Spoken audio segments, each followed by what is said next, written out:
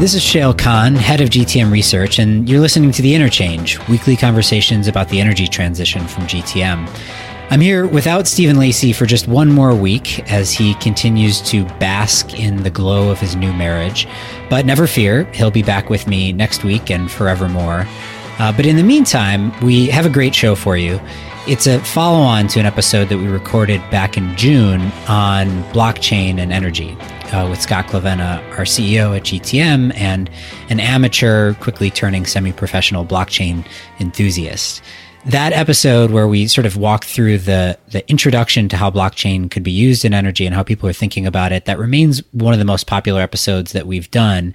And we've received a ton of really great feedback from all of you on what else we should be thinking about in blockchain and energy, and also a lot of questions that are questions, many of which I've shared as I've started to think about this issue. So this week, we're going deeper. We're going to look at two companies, both of whom are exclusively blockchain and energy companies, and who are commercializing very different blockchain energy businesses, but both of whom have raised a lot of money to get off the ground very recently. So we'll compare their ideas and their strategies, and then we'll talk about the broader evolution of blockchain and electricity. But before we do that, I can't help myself. I need to go on a short rant. I'm sure many of you saw in the news this week, this turned into a pretty big story. It initially came from the Washington Post, did an expose earlier this week on this company, Whitefish Energy. Whitefish Energy won the largest contract that was awarded by PREPA, the grid operator in Puerto Rico, to repair large portions of the Puerto Rico grid. This was reportedly up to a $300 million contract that was awarded to this company, Whitefish Energy. And the information that has come out about Whitefish Energy has been, I think, disturbing to say the least. So let me just tell you what we know from all the reporting that's been done. Whitefish Energy currently claims to have about 280 workers in Puerto Rico, most of whom are subcontractors. But the company itself is only 2 years old, and prior to Hurricane Maria, it only had 2 full-time employees. We've done a little bit of digging around to try to find out more about Whitefish Energy. Their YouTube channel just started posting videos a week ago. Their website is incredibly sparse. It has very little information on it, and it's only been working intermittently this week, depending on when we go. The website is just down sometimes. There have been questions about whether this was awarded on the basis of cronyism. There are basically 2 lines to that theory. The first is that the company itself is from Whitefish, Montana, which is the hometown of Secretary of the Interior Ryan Zinke. And the CEO of Whitefish Energy is friends with Zinke. They've both admitted that, though they say that everybody in that town knows each other. Also, the Daily Beast did a small investigation where they found out that the private equity firm that is backing Whitefish Energy was founded by and is run by a relatively prominent Trump donor. So there's questions about cronyism, but let's set those aside for a moment. Here's why this is a big story. The scale of the disaster in Puerto Rico is far larger than anything that Whitefish has ever handled. As far as we know, the company has won 2 federal contracts before from the Department of Energy. The first was a $172,000 contract to replace a metal pole structure in 3 miles in Arizona. And then shortly after Maria, Whitefish also landed what is its largest federal contract, a $1.3 million deal to repair and replace up parts of a different transmission line in Arizona. So they had won a grand total of federal contracts of about $1.5 million. This is up to a $300 million contract. And we don't know all the contract details, but what we do know is what the hourly rates are for the workers under this contract. For example, the hourly rate for a site supervisor was set at $330 an hour, at $228 for a journeyman lineman, for $462 an hour for subcontractors who are supervisors. These are high numbers. Just to give you some context, the Bureau of Labor Statistics says that the average hourly rate for a lineman, not a journeyman lineman, but a lineman operating on the grid in the U.S. is about $30 an hour. So that is 1/10 the hourly rate under this contract. Admittedly, it will be higher for a journeyman lineman, and it will be higher because it's in Puerto Rico and it's disaster recovery, but those are big numbers. Moreover, PREPA apparently chose Whitefish for this deal instead of enacting what's called a mutual aid agreement, which would have allowed mainland utilities to help out in the disaster recovery. This is a pretty standard thing to do when there's a disaster, even when there's a hurricane specifically. And as a side note, mainland utilities have been doing actually really well in response to hurricanes just this season. In Florida, for example, though 60% of Florida lost power briefly in the hurricane that hit there, virtually all of them got it back within a week. Meanwhile, in Puerto Rico, we're 35 days after the hurricane hit, and only 1/4 of the island has power today.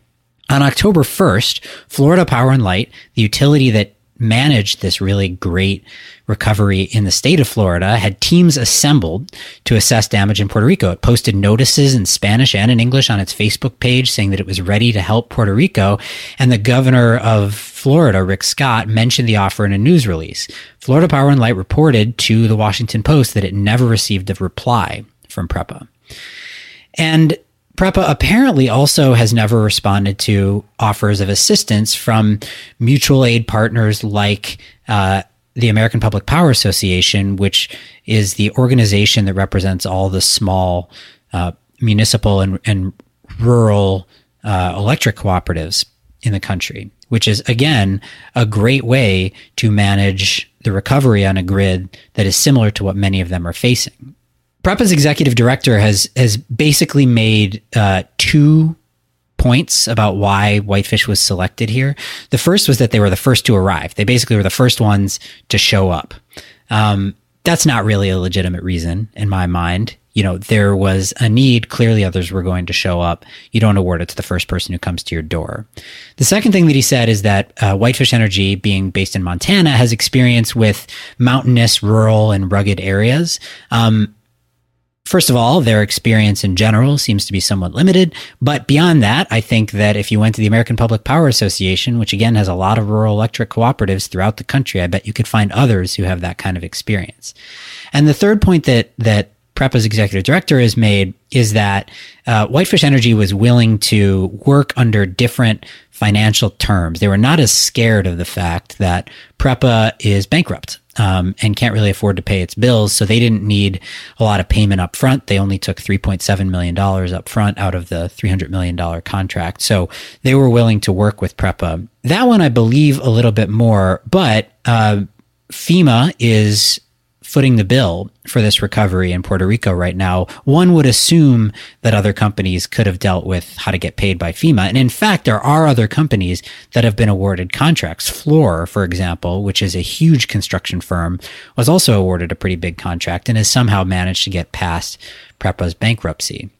I'm personally not all that interested in the conspiracy theories here. I don't know whether there was any cronyism involved. I do know there are a couple of investigations coming where we should find that out. The House Committee on Natural Resources is looking into the deal. Nancy Pelosi just today joined calls for an investigation of Whitefish Energy and whether Secretary Zinke was involved. So we'll find out at some point whether there was any cronyism. But setting that aside, I think we just need to be monitoring this really closely. The outage in Puerto Rico is by far the biggest humanitarian disaster in the United States right now. And there's really no excuse for bad execution, let alone cronyism. So in the meantime, you know, there are lots of ways for all of us to help support the grid rebuilding. You can donate. There's work being done by the Solar Energy Industries Association. There's an organization Empowered by Light, which is partnered up with Sunrun and doing installations there. Support this and pay attention because it really matters right now. And it's just somewhat infuriating that you would see something like this happen when it's so important to so many Americans. Whew. Okay. Rant over. Let's talk about blockchain. So what we want to do is talk about sort of the emerging use cases and business models that are surrounding blockchain and energy. And I'm really pleased to have back with me for the second time to talk about this, the head of Green Tech Media and chairman of Power and Renewables at Wood Mackenzie. And as I said, an amateur bordering on semi-professional blockchain enthusiast, Scott Clavenna. Scott, thanks for being here. Hey, thanks. Yeah, happy to be here. I love blockchain. We're well aware at Green Tech Media of your love of blockchain. And it's really timely for us to be talking about it right now because blockchain energy startups in the US are starting to make some real progress and get big partners and big investors. Just this week, we saw an announcement that LO3 Energy, which is a somewhat prominent blockchain energy company, raised a round of venture capital, some of which came from Centrica, which is a big European, UK-based utility company. So there's money flowing into this from major players. What we've decided to do for this episode is to pick two of the other prominent blockchain energy companies who are sort of furthest along in their development process, so we can say the most about what they're doing. And we picked these two because they have very different strategies and business models from each other. So the first one is PowerLedger, which is based in Australia. And the second one is Grid Plus, which is based in the US. So Scott, let's start by just kind of talking through what each of these companies is trying to do with blockchain in the energy sector. Why don't we do PowerLedger first? What is their basic idea? All right. Well, yeah, actually we should just say like, what's the point here? And I think the interesting thing having these two companies as examples does illustrate two different ways to think about where and how blockchain comes into the electricity market. So I guess the point of blockchain is finding ways where value is exchanged in electricity that currently is, it's either inefficient or it's impossible because of regulations, or there are intermediaries that add little value but add a lot of cost. So you're looking through blockchain versus other like new technologies. If you have like a venture capitalist hat on, you're always thinking about how do you come into a market and not be a technology looking for a problem to solve, but you see a problem and then you design something to solve it. The interesting thing with blockchain is that it is a technology looking for problems to solve. It's such a fundamental platform kind of technology that it actually makes sense for the sort of unleash people's creative thinking around, okay, you have this new technology, this new toolkit, and you just start looking around for problems to solve with it. So venture capitalists tend not to like that in general, but I think in this case, there are so many ways in which blockchain changes the way in which value is exchanged, not just in energy, but in everything. Our value is stored literally from currency all the way to all the things we're going to talk about. That the range of applications gets dizzying, and I think that's where you end up finding a lot of hype. But you also, you see a lot of creativity, and so the ends of the spectrum, in a way, or at least two. Somewhere along the spectrum are PowerLedger and Grid Plus. So if you look at PowerLedger, they are definitely looking at utilities and looking to be a partner with utilities to participate in the transformation of utilities to more digital savvy, digital platform companies. And so how they look at things, they may end up with the same applications as someone like a Grid Plus, but they're looking at it as a way to work with utilities to help improve their operations efficiencies, the way they interact with customers, services they offer, and that kind of thing. So PowerLedger is a little different in that what they're fundamentally focused on, from what I understand. I mean, these are all really early stage companies that are just getting products or getting, their platforms sort of commercially grade and out there in trials. But what it appears is creating a foundation or a platform that that participants can then build applications on top of, and those applications then tend to be applications for utilities to either just improve the way they interact with customers or actually support new kinds of services that weren't there before, like peer-to-peer energy trading. That's definitely the biggest one. Yeah, so let's talk about that one, because like you said, I think the way that I understand PowerLedger is they want to be able to develop a bunch of different types of applications and use cases. But this first one that they've already tested out, I think in a few places in Australia and New Zealand, is peer-to-peer. So can you just talk about what that is and how blockchain enables it? Yeah, peer-to-peer peer-to-peer is really the key thing. The key thing that's caught everyone's imagination in blockchain for energy, because I think we're all observing the rise of distributed generation, and we're also observing, kind of the rise of the prosumer, people who want to take more control over their of their energy, not just reduce its costs, but actually either improve like their resiliency to storms, or certainly in the case of distributed PV, lower their carbon footprint. And so as that keeps happening, there's a greater sense that, culturally, personally, people want to also kind of break away from the traditional utility model. And what peer-to-peer then signals to them, like the ability of blockchain to have a digital transfer of value that's quite secure and trustworthy and distributed, it matches in a way the same trend that's bubbling out of the growth of distributed generation.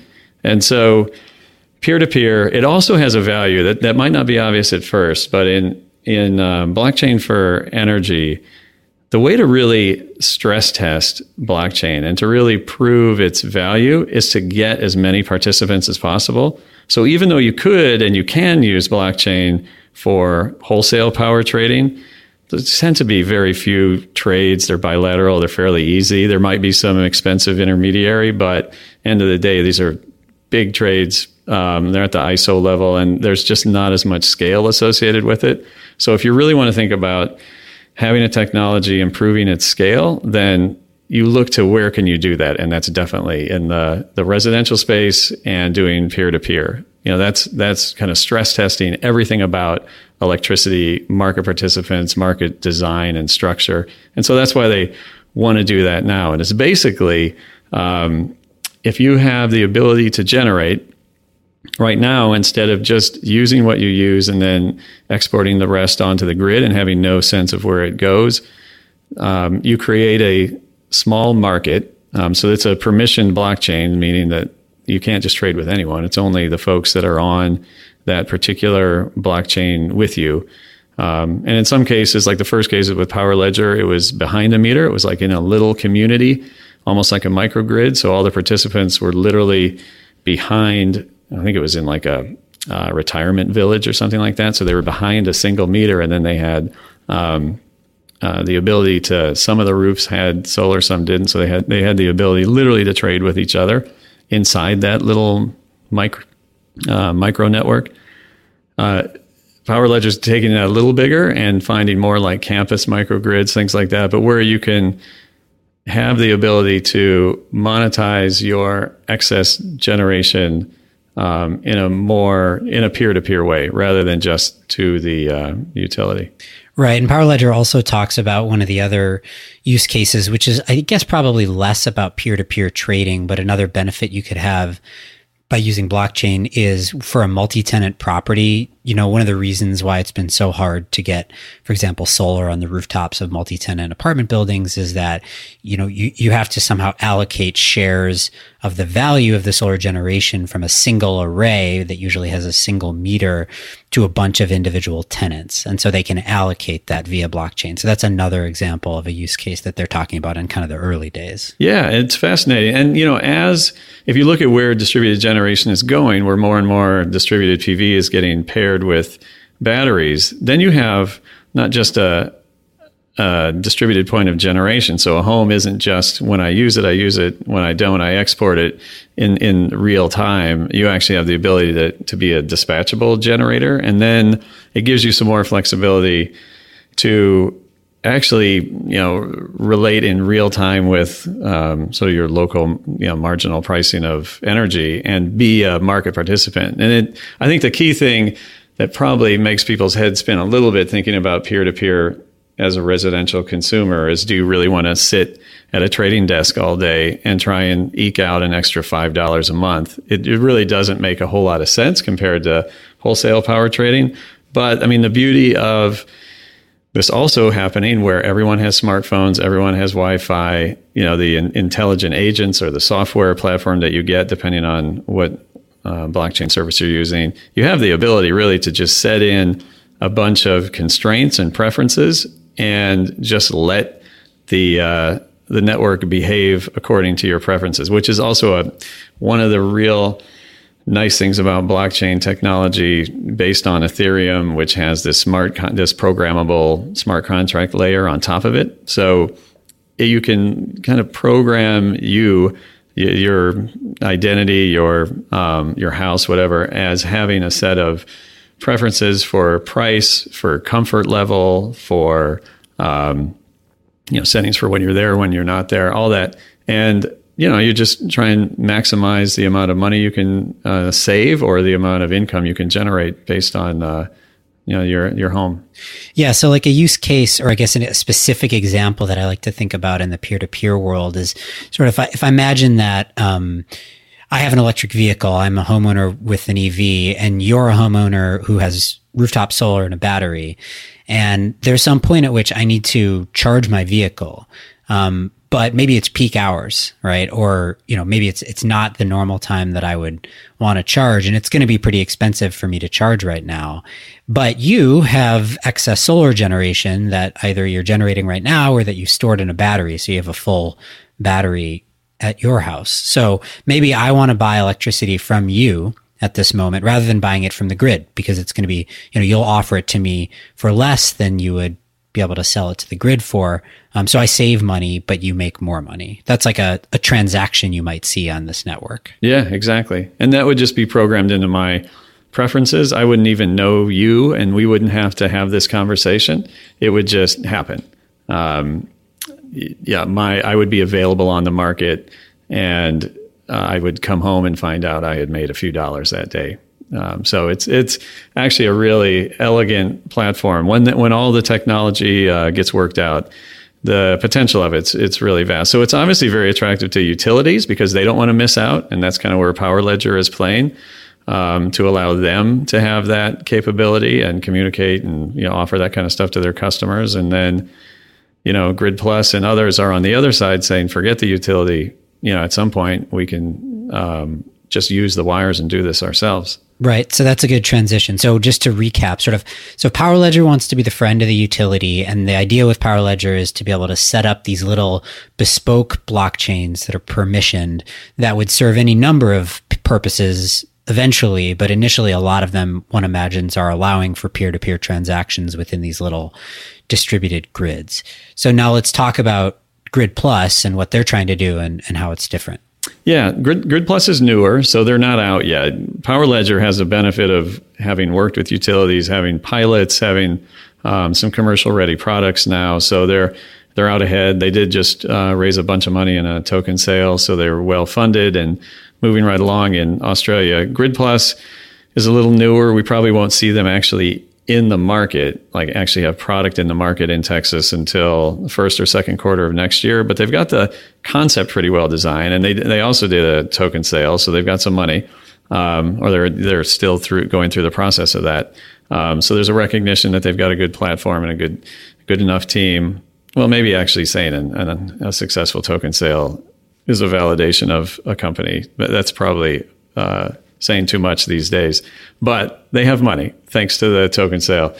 And the difference that they have is they have a very specific plan and a very specific business model. They're not really building a whole platform and looking for utilities to partner with them to develop applications on top of it. They basically have the application. It's to be a competitive retail provider in Texas and provide customers with the ability to hopefully have much lower costs than traditional, either the incumbent retail utilities or other competitive retailers who still have relatively high prices. Even if they come in a little under the incumbent, it's still relatively high. And the whole premise of a blockchain-based competitive retailer is you're not fully disintermediating the utility, but you are coming up with a way to have sort of real-time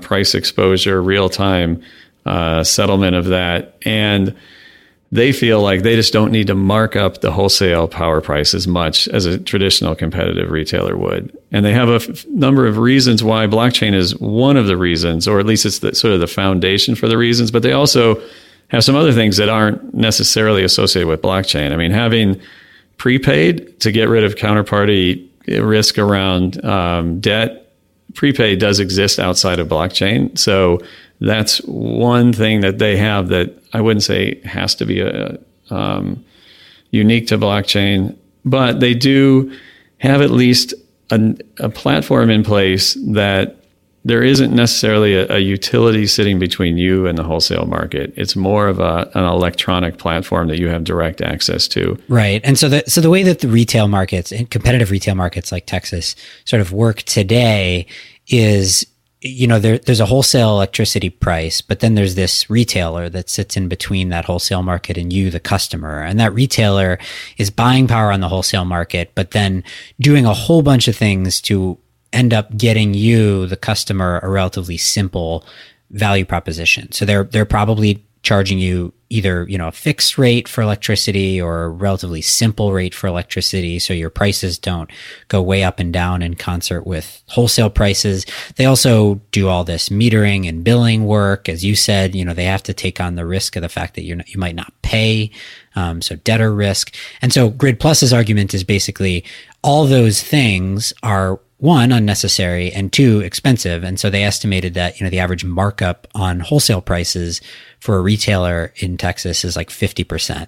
And so what instead Grid Plus wants to do is say, we're going to expose you to those wholesale markets. You will be subject to those price fluctuations, but we're only going to mark up power 20%. So you're pocketing that 30% difference.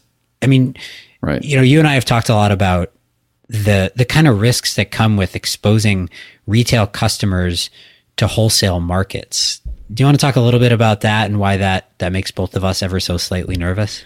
Well, all right. I've got two reasons. Actually, the exposure I'm getting more comfortable with because I do think the exposure to the wholesale price fluctuations, say in Texas, in ERCOT, there's still basically a way to manage that by programming your settings in this platform. So you can set the amount that you want to be exposed to it through the software. So it takes some customer education. It definitely is like a prosumer. Someone needs to kind of sit down and think about, hopefully there's ways for them to look at scenarios for what they're choosing, the upper and lower bounds, and how they're setting their their price floors and ceilings and the like. But in general, I'm kind of comfortable with that. I'm still not totally comfortable with competitive retail in general as a thing that exists in the United States. I tend to hate competitive retail. So it's hard for me to say, oh, blockchain solves the things I hate about it. Because competitive retail to me is just the world's worst customer acquisition activities. I literally, while you were ranting about Puerto Rico, I got a robocall asking me to switch from Eversource to a competitive retailer, literally, while I was sitting That's here. Great. And I get them a couple times a day. And so it's super obnoxious. And most of the time, what happens with those calls, if people go for them, is that you get a low, like 6 months, you get 15% less than Eversource. And then month 7, it's often 25%, 30%, 40% over. You don't even know what's going to happen. And so there's just tons of animosity among regulators, consumer advocates, and customers around competitive retail because it tends to just draw the shadiest characters into the business, and they tend to prey on low income, elderly. It's just classic, lousy business model.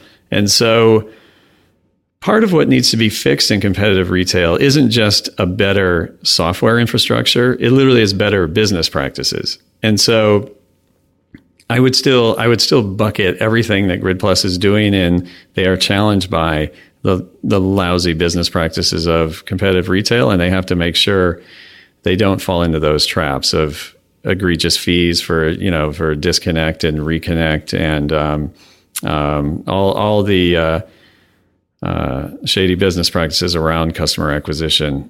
But so say they do, then you do have, if they're able to get past that, and there is something about this that doesn't necessarily lend itself to that, because it is a prosumer. You are looking for customers that are very engaged with energy, and so aren't necessarily going to be as inclined to go for that, and are certainly going to be watching the performance of it more closely. So with that, though, I think at first when they start, it's actually fairly straightforward. I think you do, phase one is pretty simple, and you're not so much exposed to, or you can choose not to be exposed kind of indefinitely. And then they're going to turn on more features as it goes from alpha to beta to more commercial launch. And even when you do, I think it's all around, can you optimize your energy use around the prediction engine that's going to be built into this. So some of the value of this is going to come down, again, not to actually the blockchain offering this value, but other factors around Grid Plus being able to do good price prediction, so you can adjust your settings or have certain things built in. So when prices hit certain levels, then that's when you run your appliances or turn your AC on. Right. Yeah. I mean, in theory, it's sort of, it's a way to test out like time of use prices in a way that we've barely seen anywhere else. When we have time of use prices for the most part for retail customers in the US, you'll have peak prices and off peak, but those are not nearly as volatile as wholesale prices are, especially in places like Texas. So, this is more exposure to that, which will be an interesting test for the prosumer types and the really engaged types who actually might want to mess around with their load and, install controllable devices in their home to turn on and off the demand for power. So I think I want to come back in a minute to talking and comparing and contrasting these business strategies between the two of them. But before we do that, let's go off on a side road for a minute. You've mentioned a couple of times token sales, so I just want to talk about that for a minute. So one of the reasons that we picked Grid Plus and Power Ledger is that both of them either recently held, or in the case of Grid Plus, are just about to hold what's called an initial coin offering, also a token sale. And they raised just what to me seems like an amazing amount of money. Grid Plus has announced that they've raised over $40 million just in pre-sales. Power Ledger raised, I think, $34 million Australian, which is about 26 US. So they're just raising a lot of money in these initial coin offerings. And for those of us who are not like deeply living within the world of blockchain, can you just explain what an initial coin offering is and then why each of these companies did it? Yeah, sure. All right. So first, we should probably, if we're going to get into detailed semantics, we should probably say what these two companies did, because they're basing it on Ethereum and they're actually not selling a currency. They are, or they're not operating or generating a currency that people will use as just a simple sort of store of value. They are creating utility tokens. So, and utility here meaning the traditional sense of the word, not electric utility, meaning that this token has some utility within the system that now you are a market participant in. And so in general, ICO tends to be the sort of mass media term, but these two companies had token generating events or token sales. Typically, when you're talking about a company that is based on Ethereum, it's more around the token than it is around a coin. So in these particular token sales, what generally you're buying is, it is a utility token. So you're not buying a stake in the company. It's not a security, so it's not regulated by the SEC, though a number of these ICOs and token sales start to push into a gray area just based on how the SEC defines what is a security or not.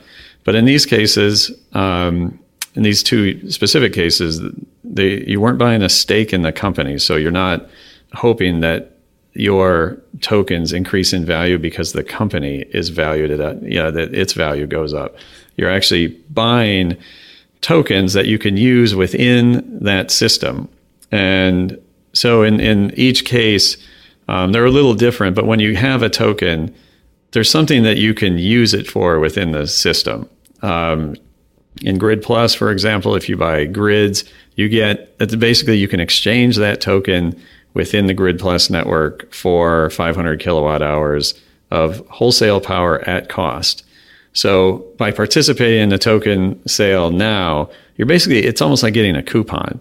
Like, for the first 100 customers, you get 500 kilowatt hours of power at cost. And then later, if you run out of those tokens, you have to sort of refill your agent with bolts, a separate unit that they have that's just translates to dollars.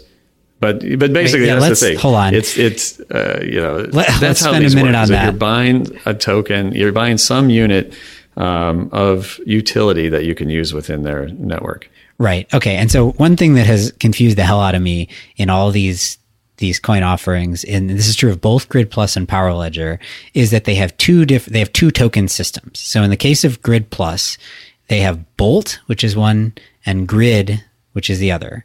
In the case of Power Ledger, one of them is Power, P-O-W-R, and the other one is Sparks, S-P-A-R-K-Z. So in either case, basically, as I understand it, one of those is basically just sort of it's a translation. It's a translation from fiat currency, say dollars, into some token that you can trade within this platform. But, a Bolt is equal to $1. It's pegged to $1. So it's just $1 worth of tokens. But then once you have a Bolt, what you really want to do with it is you want to transfer that into grids at whatever the going price is for grids. And a grid is the thing that actually allows you to do something with it. And as you mentioned, in the case of a grid, it is purchase 500 kilowatt hours of electricity at the wholesale cost. I don't think you necessarily have to translate it into grids. You just translate it into electricity consumption. I mean, it's how you pay for electricity when you're a Grid Plus customer. So why would you? What is the benefit of the grid one? Is more, I believe the grid token, and we might be entering into areas where I'm at the edge of my knowledge, but my sense of the grid token is when you're wanting to buy 500 kilowatt hours in this token sale. So it's like this first issuance of these coupons to help fund the company, and they're giving you 500 kilowatt hours of wholesale power at cost. So it's passed through. There's no markup on that. Bolts would include a markup then. So bolts, you're trading dollars for a token you can use to buy power, but that power would likely come with a markup. Right. So from Grid Plus's perspective, they get to raise $40 million plus to fund operations. So this could, this is non-dilutive capital, right? They're not raising venture equity. So, they get to retain ownership of their company, but they get $40 million, which is crazy, right? It's like, if this was like a Series A, we'd be like, holy shit, a $40 million Series A. So they raise a ton of money. And the folks who bought in on the ICO, they don't get a share of Grid Plus directly, but there's sort of, I guess in theory, there's sort of two ways that they can earn a return on that money. One would be they can actually turn in that token. So they find somebody who has demand. They said, find somebody who actually uses electricity in Texas territory. And they go to them and say, look, I have a token where I can buy 500 kilowatt hours of this at the wholesale cost. Normally you would pay the wholesale cost plus 20%.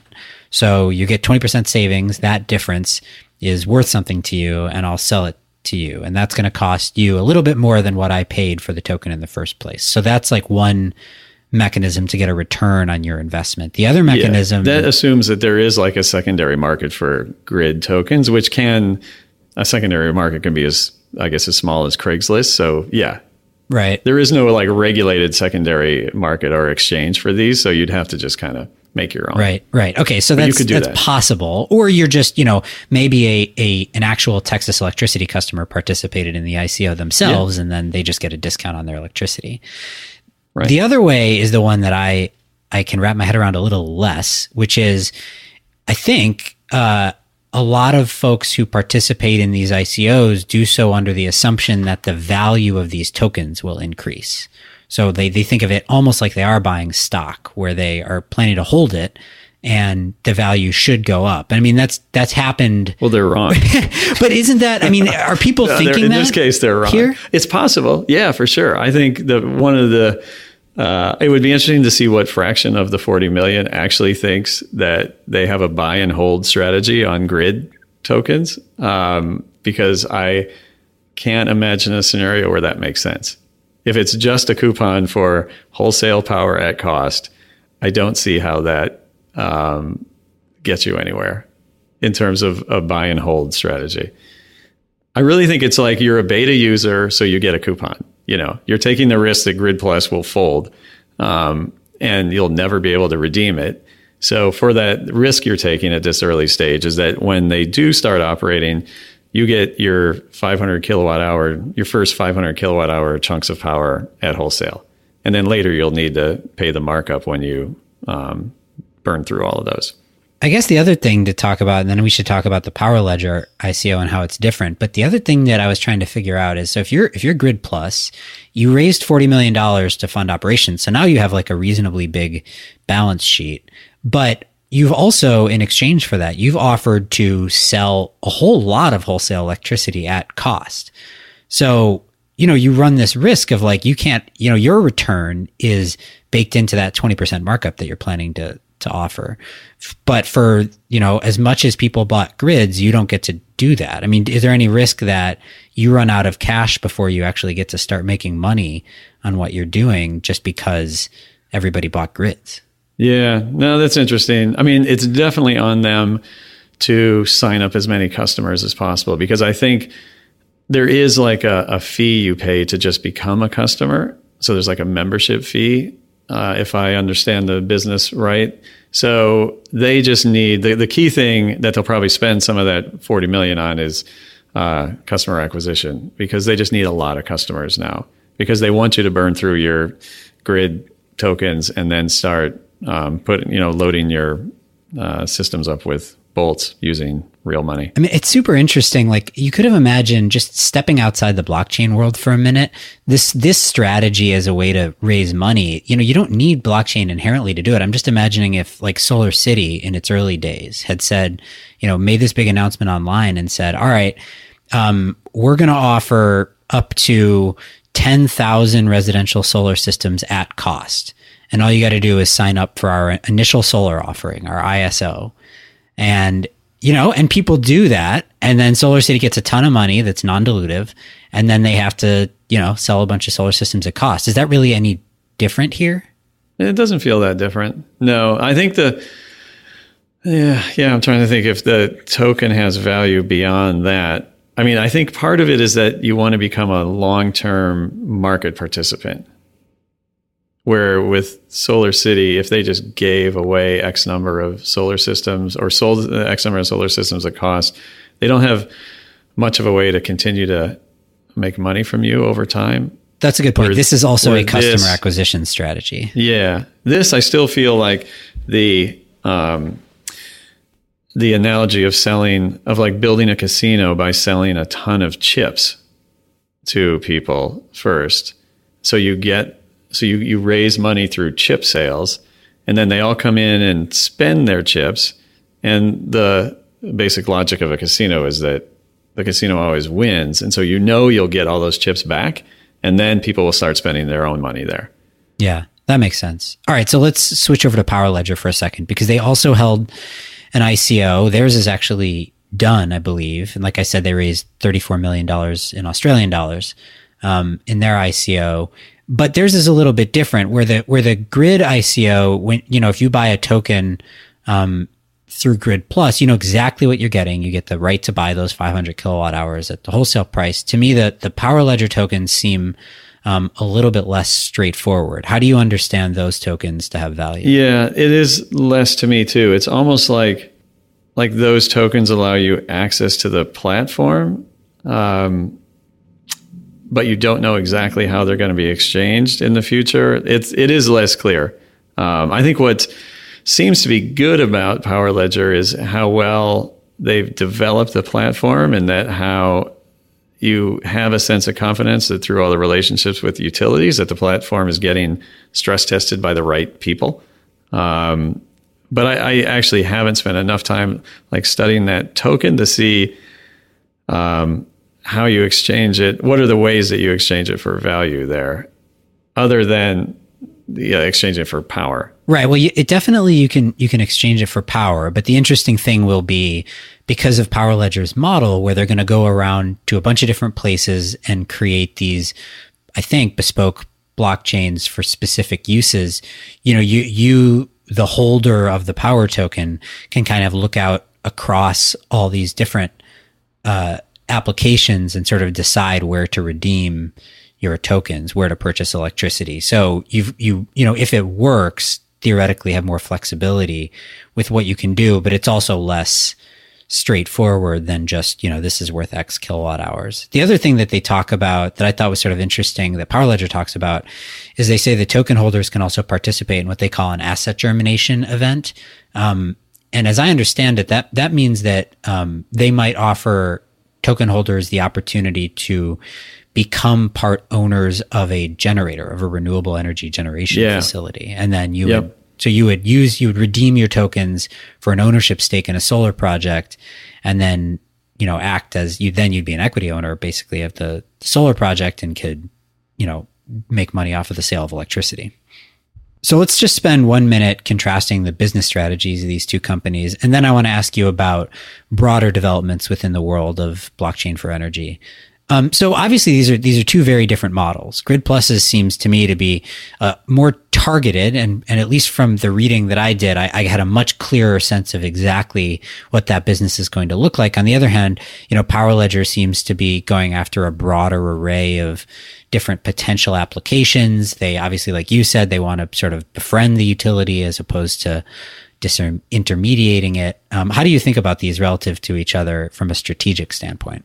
Yeah, I think the interesting thing about energy blockchain is that it really is fundamentally it's a platform technology. So it makes total sense to develop it for this marketplace as a platform, really leverage that and say you don't quite know the applications, which one is the killer application. So let's open it up to developers and participants to really develop that with us, and to utilities to help decide that. So I like that. The one thing that I found in the Power Ledger white paper that wasn't as attractive to me, just having spent a lot of time in a previous career working with venture capitalists and looking at deals, is there's a case where when someone is too ambitious, when their product roadmap has over a dozen things on it, in a way, you just think, please, you need to focus.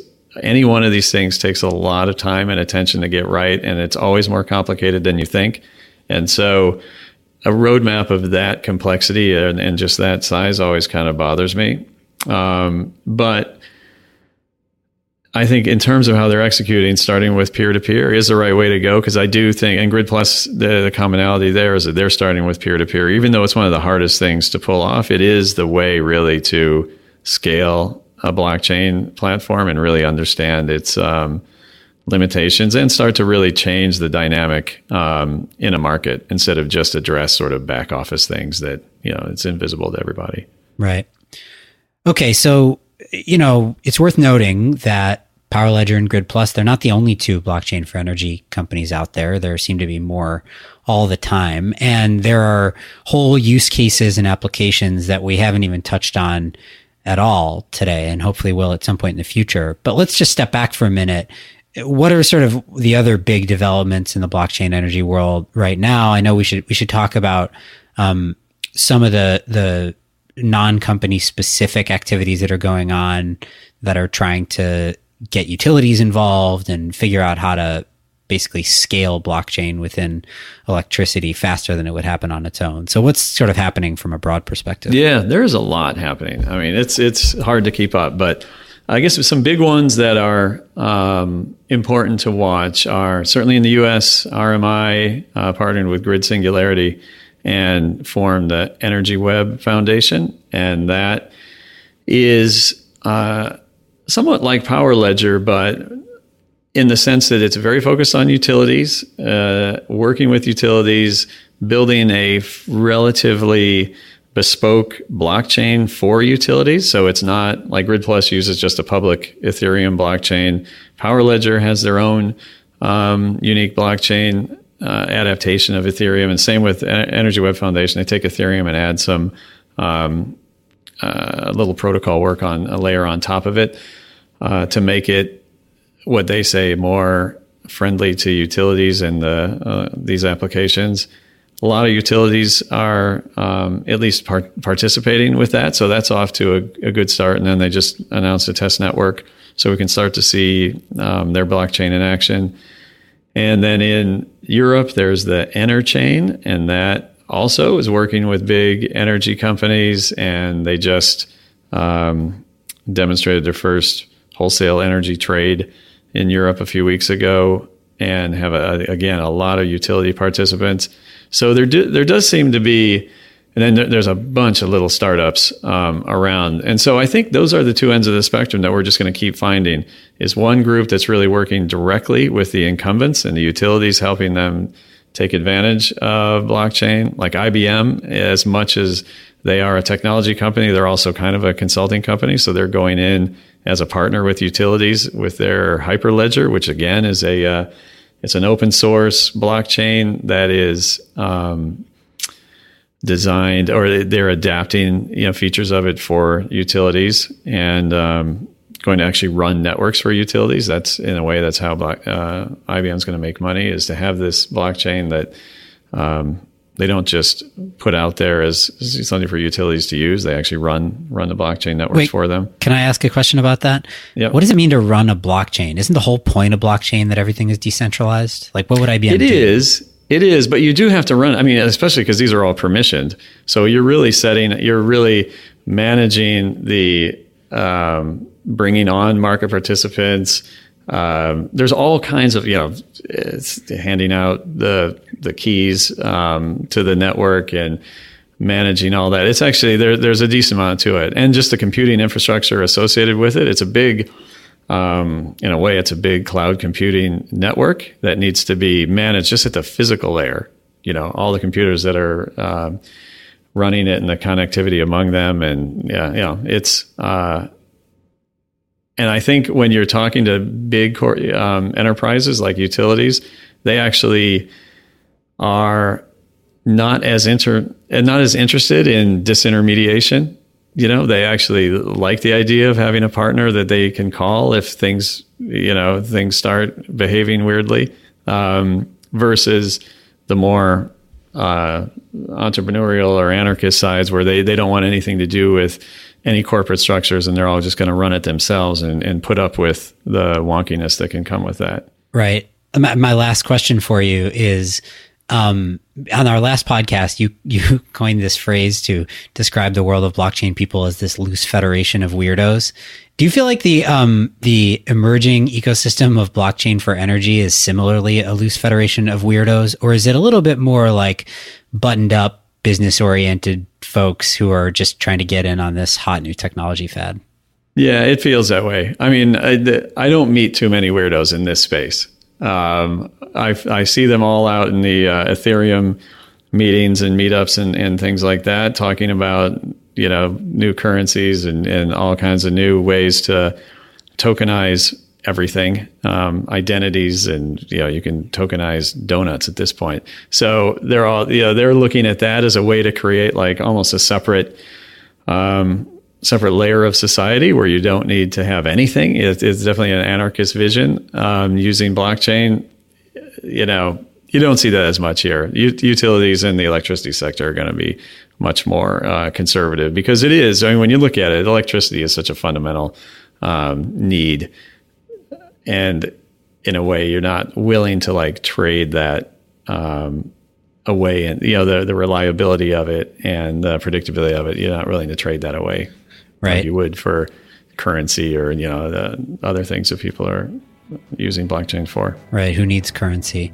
I should note for the listeners that, like, in case they didn't pick it up, that's your note of like nostalgia about the weirdos. You're on the side of the weirdos, or at least you want to be. Yes.